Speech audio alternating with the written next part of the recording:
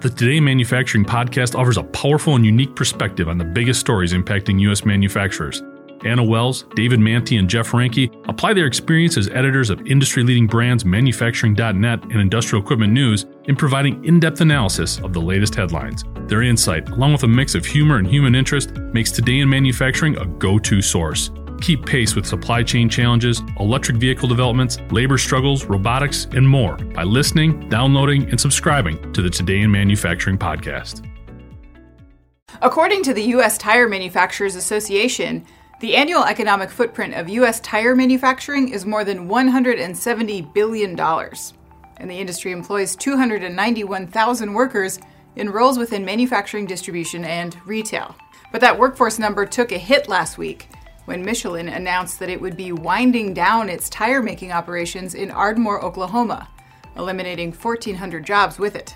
At issue, says Michelin, is the plant's inability to put out competitively priced tires. The company says the Ardmore facility, which has produced passenger tires for 53 years, is not equipped to deliver tires at competitive costs to meet the North American market's evolving demands.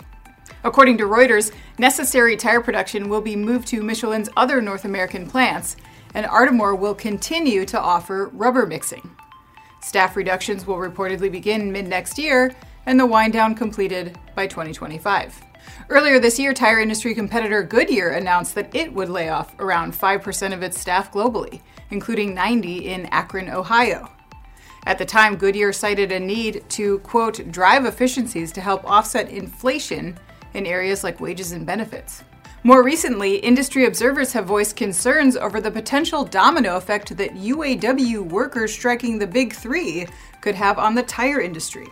Oklahoma Governor Kevin Stitt released a statement in response to the Michelin news last week saying, quote, business is constantly changing, but Ardmore is a great location with a great workforce, and I have no doubt we will attract more businesses. I'm Anna Wells, and this is Manufacturing Now.